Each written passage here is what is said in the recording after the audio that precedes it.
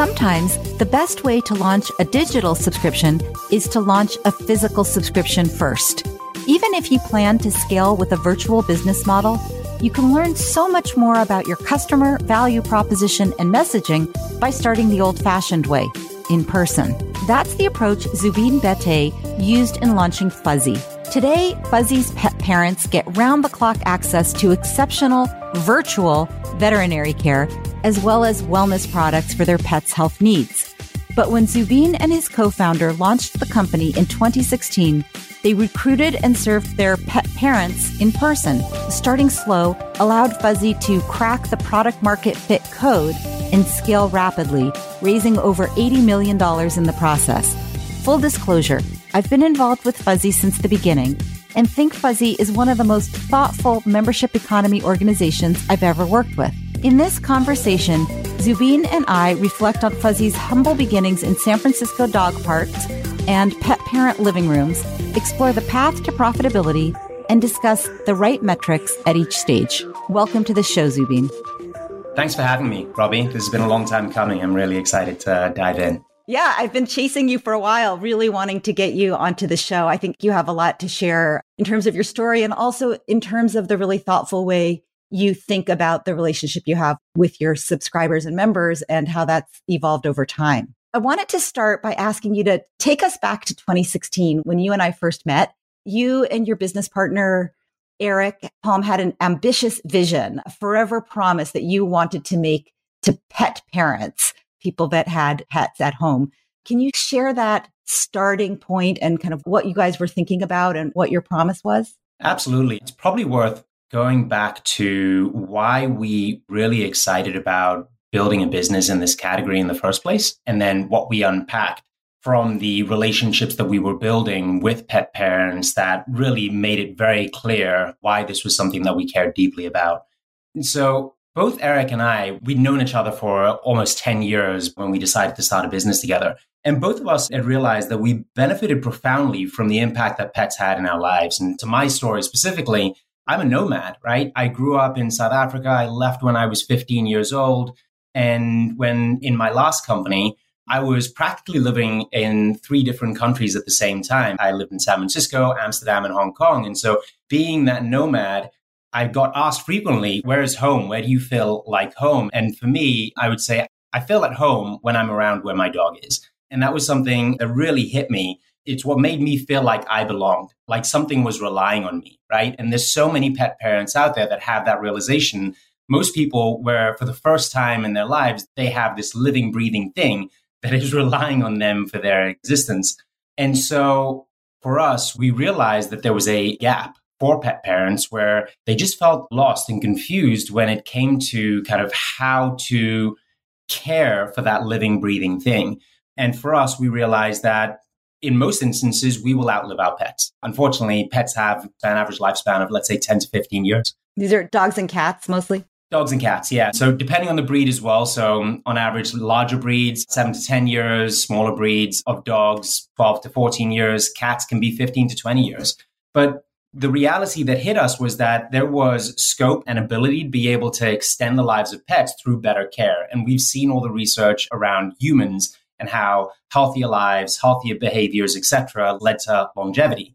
And we wanted to empower pet parents to be able to do the same. So fundamentally, we want to empower pet parents to give them control along their pet care journey to help them extend the lives of their pets and give their pets a better quality of life. And that meant that the relationships that we have with our pet parents last years and years. Yeah. So what's really interesting is, and correct me if I'm wrong, but originally it was sort of all pet parents for the entire life of their pets, everything possible to help with longevity, which is a really big and ambitious vision for what you guys were trying to do. Yeah, absolutely. Since then, we've obviously recognized the key areas that we can really add value to pet parents and where we really deliver value, can drive better engagement and lead to better outcomes. So we started off with this big, huge, ambitious vision. We haven't shifted from that ambitious vision, but we've really gotten clear around where we fit in along that pet care journey and how we can better empower pet parents. Yeah. And I think this is really important. A lot of businesses, especially in the subscription and membership space, where the vision is an ongoing goal that the member is trying to achieve. In your case, optimal health and longevity for their pet. you start with a big vision and then you kind of have to take a step back and say, where's the place to start? Where is the greatest need that we are best able to engage with these people on this long journey? I mean, I remember having many conversations with you early on. Can you talk a little bit about some of the questions that you had to answer, you and Eric, in those early days to figure out where is the best place to start, who the audience was and what your promise was or what you were able to provide with? That's a great question. And early on, we went through a lot of experimentation. But I think what was really key for us in the early days was that we went out and spoke to as many pet parents as we could. In the very earliest days of Fuzzy, Eric and I would, at 6 and 7 a.m., go to local dog parks in San Francisco, in the Bay Area in general, and speak to as many pet parents as we possibly could and understand what their pain points were, how they felt about their pet care journey, what the moments of delight were, what their moments of pain and anxiety were.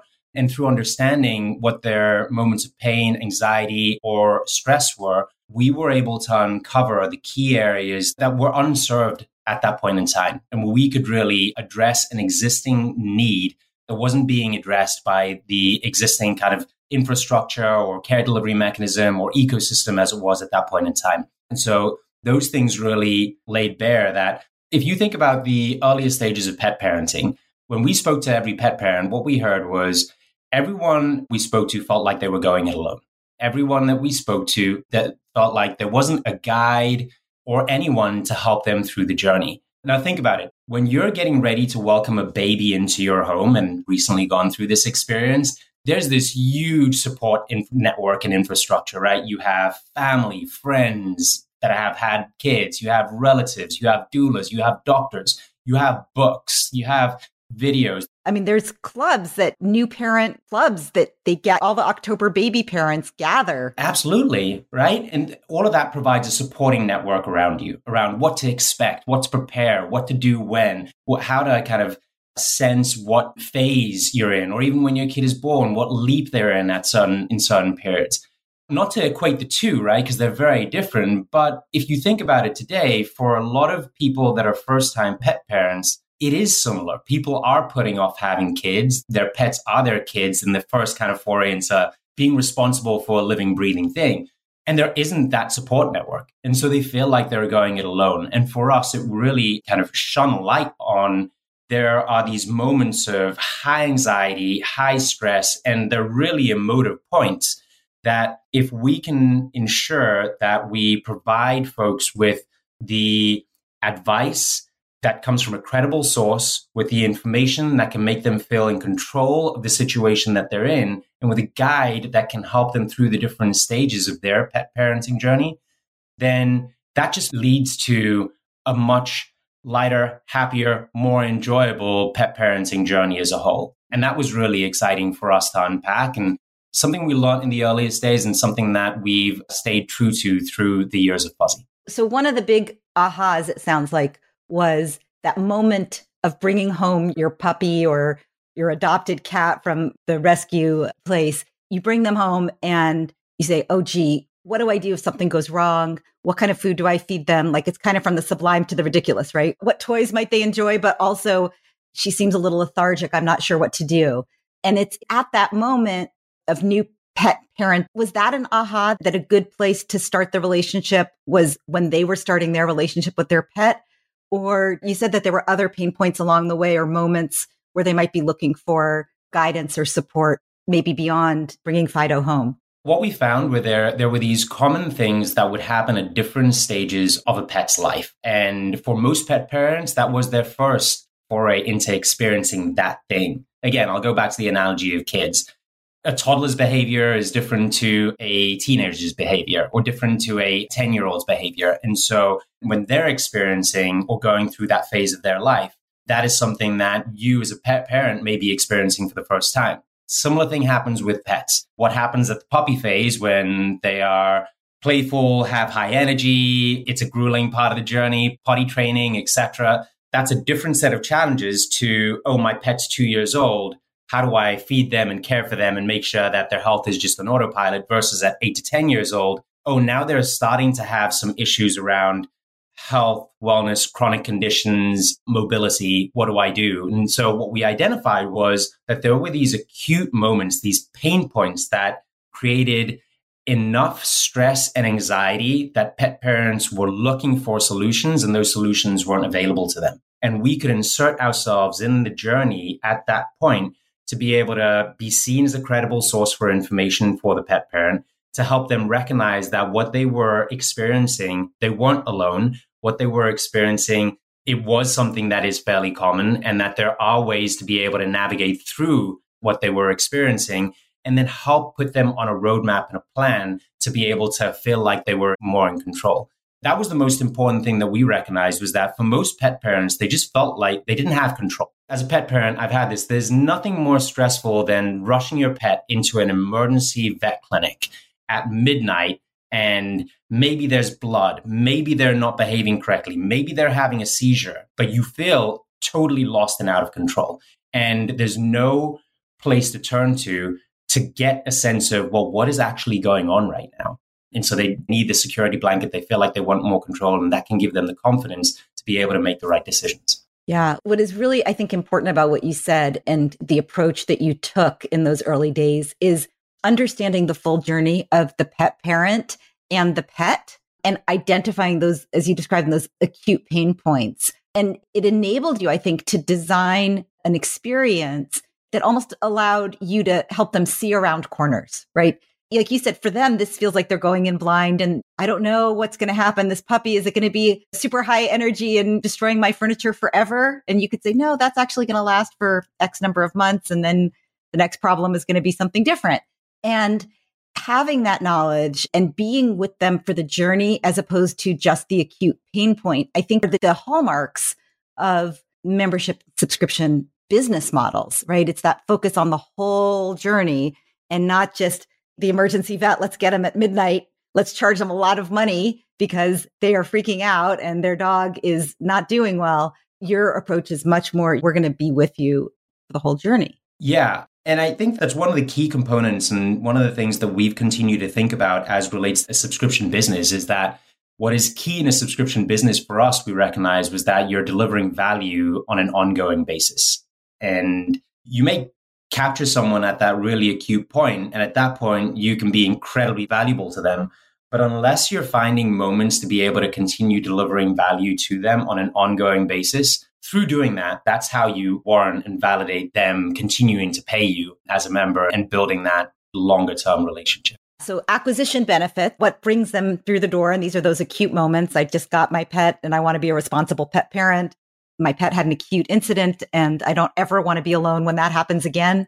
But then what happens in between is really important to balance those two kinds of benefits when you're designing your offer. I'm realizing we haven't really described the Fuzzy membership and what it includes. Could you just describe what Fuzzy is and what people get if they went to your site today? What is it? Yeah, absolutely. And it's evolved a lot since the earliest days when you and I first met. In today's world, a Fuzzy membership involves an annual membership that gives you unlimited access to a licensed veterinary care team for acute care support, but ongoing advice and guidance around your pet parenting journey. So let's say, as an example, to kind of coin what you've just said, or speak to what you mentioned around, we acquire customers at points of acute need. So typically we'll have a customer come in when their dog has diarrhea, or their cat isn't eating or drinking or urinating, which is actually pretty dangerous, or the pet's exhibiting some strange behavior or has an illness. They come in at a really emotive, very stressful state of mind, and we can help them navigate through what the symptoms are. We can help them triage that. In many instances, can help diagnose what the concern is, and then help them figure out what the best course of action is. Sometimes that course of action can be care from home. Sometimes that can be an over-the-counter treatment. Sometimes that can be a prescription medication that can be provided. Sometimes, because you can't manage all care virtually, sometimes it involves us referring someone into a physical veterinary clinic where a vet needs to get their hands on a pet. But the pet parent feels confident about them understanding what the concern, what the symptoms are, and what the appropriate course of action is. So our annual membership means that folks get immediate access in less than 2 minutes to a team of licensed veterinary professionals. We can address for their acute care needs, but we then also accumulate and basically aggregate all of that pet's medical history, all of that pet's data, all of their information, to then create a care plan and program specifically tailored to that pet for longevity and the best quality of life. And so what that entails is you may come in for an acute need, but we're then providing you as a pet parent a guide on how you can care for your pet on a daily, weekly basis, what to feed them, how to care for them, what their activity plan should be, how to manage things like behavior concerns, how to manage things like stress and anxiety, how to prepare for different stages of life. Your pet's going to a senior stage, or how to prepare for certain concerns that could be breed specific or based on their medical history. So really understanding where you are as a pet parent in the life stage of your pet and how to prepare for each ongoing life stage. And so the Fuzzy membership gives you access to acute care, gives you preventive care or care plans that helps you guide through that journey. And then we also give you access to medications and supplements and food that are tailored to your pet through our store. Yeah. So the offering, you mentioned it's evolved since you launched. And one of the things that has evolved, which I find really interesting and actually very clever, when you launched, a lot of it was in person. The vets came to your home. I remember having a vet come to our house to see our dog, Mona. And it was great because huge time saver, so convenient, so personal. Our dog wasn't stressed having to be in the car and having to be a vet with all the other animals and all of that. So in these early days, you had vets going into homes, you and Eric hanging out at neighborhood fairs and at dog parks at 6 a.m, not super sustainable, but a really, really great way to get close to your customer and to learn a tremendous amount about their needs and their preferences.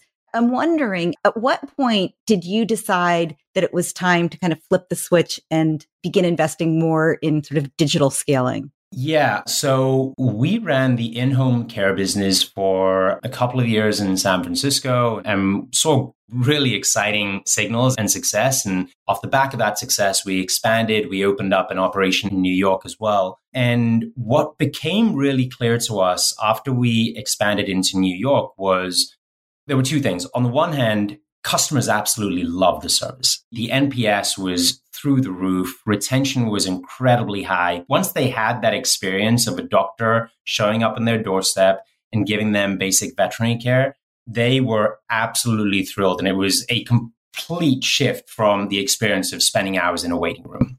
But the other part that was really clear to us was operationally running that business was incredibly complex and very expensive.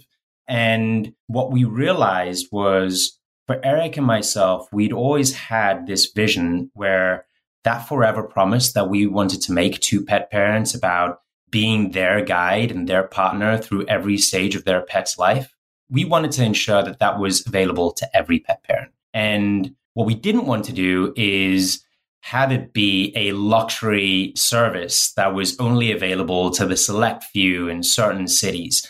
And we realized that after expanding to New York, it was going to take us a ton of time and also a ton of capital. And it wasn't really going to address for the access to care that we really wanted to solve for. And so we realized that there are 96 million households in this country with a pet. And we realized that for many of those households, the challenge of getting access to care, the logistics around, to your point, having your pet, putting your pet in a car, having them be stressed and anxious about going into a veterinary clinic, etc., that didn't really achieve the goal that we wanted to. And at the same time, we also recognize that in many instances, when a vet needs to get their hands on a pet, many instances there, you're looking for advanced diagnostics and advanced level of care that you actually want to be delivering in a vet clinic setting. We're really clear that all primary care, all preventive care, all kind of rudimentary care that can really have the highest level of impact on the longevity of a pet could be done virtually. And so in early 2020, this is ahead of COVID, we shifted our business entirely to being a digital first virtual veterinary clinic. And we were incredibly lucky. It was also a very fortunate decision that we made at the right time. Yeah. What are the metrics that you've used before and after that time that tell you when you're doing well? What are the metrics that have been important for running the business and also for demonstrating the effectiveness of the business to the outside world, to your investors and board and so on? I mentioned NPS earlier and Net Promoter Score. Net Promoter Score. Net Promoter System. Yeah. Yeah. That was something that we looked to. Retention, customer acquisition cost, and LTV. Those three metrics, lifetime value. Yeah, sorry for the acronyms. Those three metrics for us were really key in... Which ones? Wait, cost of acquisition, lifetime value, retention, those three. NPS. Yeah, NPS is a great measure, but those three are the key kind of business health metrics. But then you also have certain metrics, especially for retention, for instance, when you have annual memberships, where we shifted a large percentage of our business from monthly memberships to annual memberships. We then realized that, remember I mentioned earlier that you want to be sure that you're delivering value on an ongoing basis to ensure that people are going to continue paying you and stick around. When you have an annual membership, you have limited signals as to whether people are going to stick around or not. And so for us, we recognized that engagement was a key measurement there as a proxy to retention on an annual basis. And so over the course of the last 2 years, engagement has certainly stood out as a key measurement for us. Are people engaging with our platform and our veterinary team, or just our tools, or the tools that we make available to them, regular enough basis? And that translates to us delivering value to them that warrants them sticking around and continuing to being a member. Yeah, really interesting point that you make about those initial metrics, the CAC, the cost of acquisition, the lifetime value, and retention churn numbers, and how over time that engagement metric became increasingly important. And I think you're absolutely right that it is a super important leading indicator of churn. If people aren't engaging, they're pretty likely to cancel and may have just not gotten around to it, or they may be aspirational and hoping that tomorrow they need it, but they're not happy. They're not feeling like they're getting value. And you mentioned the engagement metric of actually interacting with your live team, but also the creation of always available tools. You're really thinking hard about how do you layer in more engagement benefits. That's part of the evolution that I mentioned to you. What we realized was that there's a lot of value in making a licensed professional available to a pet parent. And they certainly perceive that value. But at the same time, there's a cognitive load in having a P2P, person-to-person interaction. And so what we found is when sometimes, similar to whether you go into the veterinary clinic, the majority of veterinary clinic visits happen when a problem that a pet parent has been aware of for a reasonable amount of time has gone to a point of escalation that leads to them going into the vet clinic. And similarly, with our telehealth service, someone may recognize, oh, my dog didn't really eat their food today, or there's a little bit of diarrhea. And what happens is they will wait a week to 2 weeks before reaching out and initiating a consult. Now, in most instances, that's totally fine. But there's certain instances where that can be a challenge and can actually be dangerous to the pet's health. And so what we identify... Like if they don't drink enough water, right? If your dog stops drinking water, isn't that like a big flag, right? Yeah. Don't wait a week. Don't wait a week. The biggest flag that I've learned, I don't have cats. I've never been a cat parent, but a cat not urinating, huge red flag. It could lead to crystallization in the bladder, which could be fatal if not treated and if not caught soon enough. Coincidentally, that was one of the big challenges that my co-founder Eric had with his cat, which got him excited about starting this business in the first place. Treatment for that for his cat cost $5,000.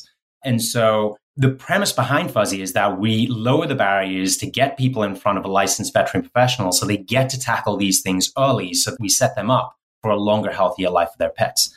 And so as we've continued to evolve this service offering and our value proposition, it's creating these additional tools, additional instruments of value that we can deliver to the pet parent on an ongoing basis.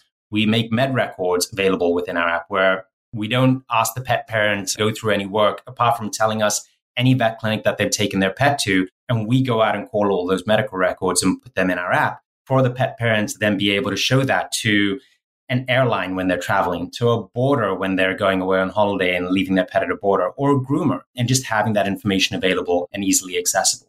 Similarly, with kind of asynchronous care, and we have this concept of a care coordinator team now, where you can communicate with that team asynchronously.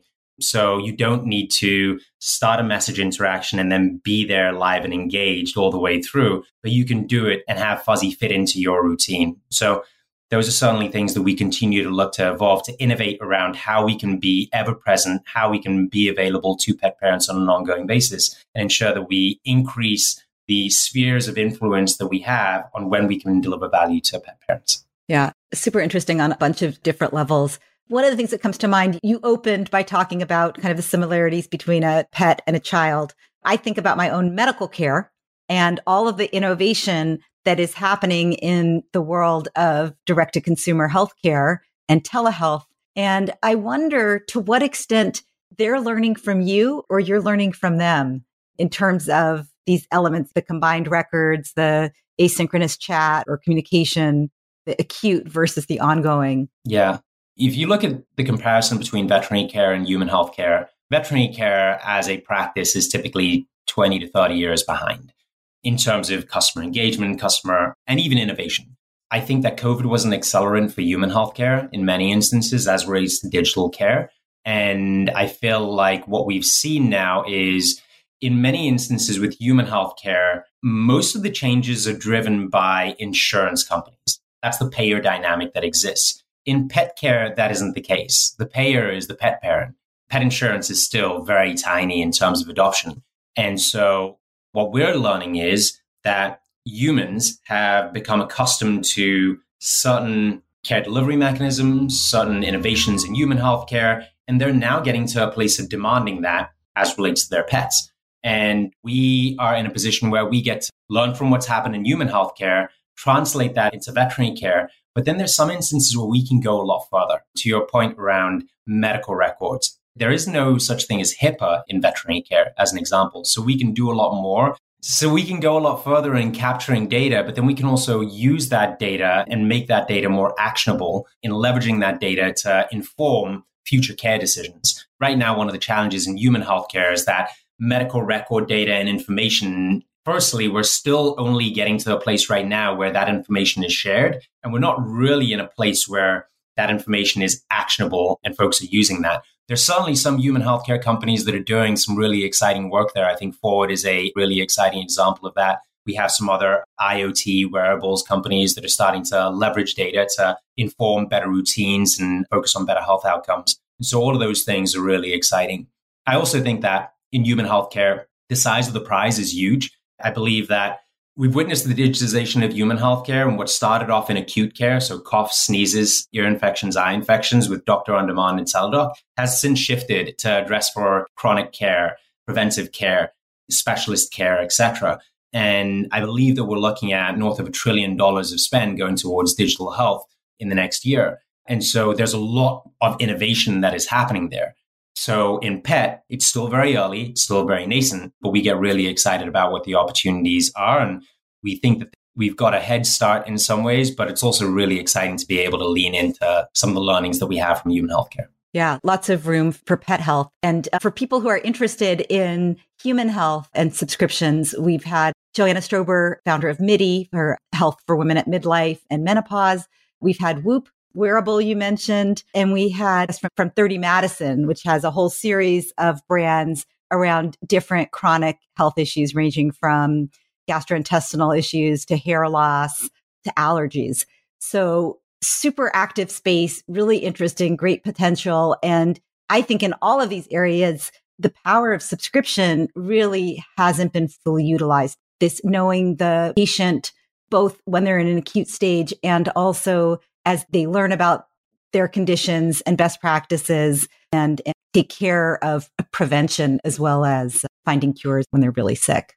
So I wanted to change gears a little bit and talk to you as a business leader. I think there's always pressure on a founder between kind of growth and profitability. And of course, I'm sure your investors would like both at all times. How do you think about those? You haven't even talked really about profitability. You've really focused on acquisition, engagement, retention. You've talked about lifetime value. How do you think about when is the right time for a founder to start thinking about profitability, particularly in a recurring revenue business? And how do you manage your board? Yeah, it's a great question. I haven't spoken about profitability explicitly, but actually I spoke about operational complexity when I was talking about our in-home care business. And I mentioned that running that business was really expensive. And that was one of the key realizations. We'd gotten to a certain scale and then recognized that, sure, we can continue growing the business, but launching in new cities, moving vets from point A to point B was going to be expensive. And so the profit profile of that business was challenging. And kind of as we thought about scaling that business, we recognized that it actually wasn't the most sustainable business that we wanted to build. As we've shifted to being a virtual first business, that completely shifted. And so we went from having a business where you're looking at 20 to 30% gross margin when you're moving vets from point A to point B. Most veterinary clinics actually are running from about the same amount, to a virtual business where you can basically be operating at software type margin. If you're running that business efficiently, which we learned from our previous experience, it could actually create... I'm sorry, can you just say a word about your previous experience for the listeners? The previous experience of running the in-home care business, that experience of understanding and recognizing the operational complexities and optimizing for profitability, or needing to optimize for profitability, led us to be really laser focused on that in this business moving forward. And so how do we manage our board? I think this really depends on time. I think if you look at, and actually a lot of the thinking that we had around 2019, 2020, when we were thinking about shutting down our in-home care business, coincided with some macro shifts that were taking place, right? There are a number of companies that were either going public or planning to go public at the time that had questionable or challenging unit economics from a gross margin profile. And so investor sentiment shifted very quickly. And as that investor sentiment shifted, it obviously then led to a number of founders having to think more clearly and sharpen the pencils around how we had to run our businesses. Similarly, if you then kind of move a year beyond that, 2020, 2021, everyone was in a growth mode, and it was growth at all costs in many instances. And a lot of businesses weren't really thinking about profitability, but it really was, how quickly can we grow? How quickly can we deploy capital to grow and be able to take the damn market as much as we could? I think we got to a place where in the last 12 months or so, that has certainly shifted. I think we were really fortunate in that we had that prior experience that led to us being a bit more measured around how we thought about growth. And we were fortunate enough to be in a position where our margins and profitability were in a good place. But then really it comes down to kind of staying ahead of the curve, communicating frequently and often with your investors and your board, getting an understanding from them around what they're seeing and what trends they're witnessing, so that you may be able to hear it a few months ahead of podcasts and Twitter threads and Twitter storms, etc. But you hear it directly from your board, and you can then calibrate around how you're running your business and what your board communications and board meeting discussion topics need to be centered around. This is great. I think we're running to the end of our time, but I'm wondering if you'd be up for a quick speed round before we close out. Okay. First question, your first subscription that you ever had? It was probably a Cricket magazine membership. Oh, love Cricket magazine. Favorite subscription that you use today besides Fuzzy? Oh, my fitness membership. I use Tonal. Tonal. Craziest pet emergency you've heard about in your time at Fuzzy? I'll give you two. One was a dog ingesting LSD, and the other was a dog ingesting a whole duck. A whole duck. Yeah. Wow. Your favorite pet name other than your own pet's name? I believe that one of our members has a pet that's called Maximus Reginald III. Oh, that's very fancy. Yeah. And then finally, advice for subscription entrepreneurs. One of the learnings that we have is that there's certain value props that fit into a subscription model. There's some that don't. And understanding whether your model does fit into a subscription membership or not is really important as a first step. And the business model around having a subscription business is very compelling and appealing, but does the product and service that you offer really lend itself to being a subscription business? And not every business can be a subscription business, even though we have seen a lot of businesses transition and shift and experiment into being subscription businesses over the course of the last 5 to 10 years. You've spoken about that more than most people I know. I think that's something that's really important to note. And then understanding what the unit economics are around what that business model can and should look like, and architecting around that. The last, probably the most important point for me, and we didn't know and understand this in the earliest days, but know the customer and know the customer need and know the customer pain point so that you're actually solving for the right problem rather than solving for something that in your mind could be a solution for a problem that may not necessarily exist. Yeah, great advice. On that note, I want to thank you so much for spending time with us on Subscription Stories and for sharing your journey in the world of subscriptions, and just really appreciate your time and your insights. Thank you so much. Thanks for having me, and thank you for all of your support through the years too, Robbie. It's been a pleasure. That was Zubin Bete, CEO and co-founder of Fuzzy. For more about Zubin and to learn how to become a Fuzzy pet parent, go to fuzzy.com. And for more about Subscription Stories, as well as a transcript of my conversation with Zubin, go to robbiekelmanbaxter.com/podcast. Also, if you like what you heard, please go over to Apple Podcasts or Apple iTunes and leave a review.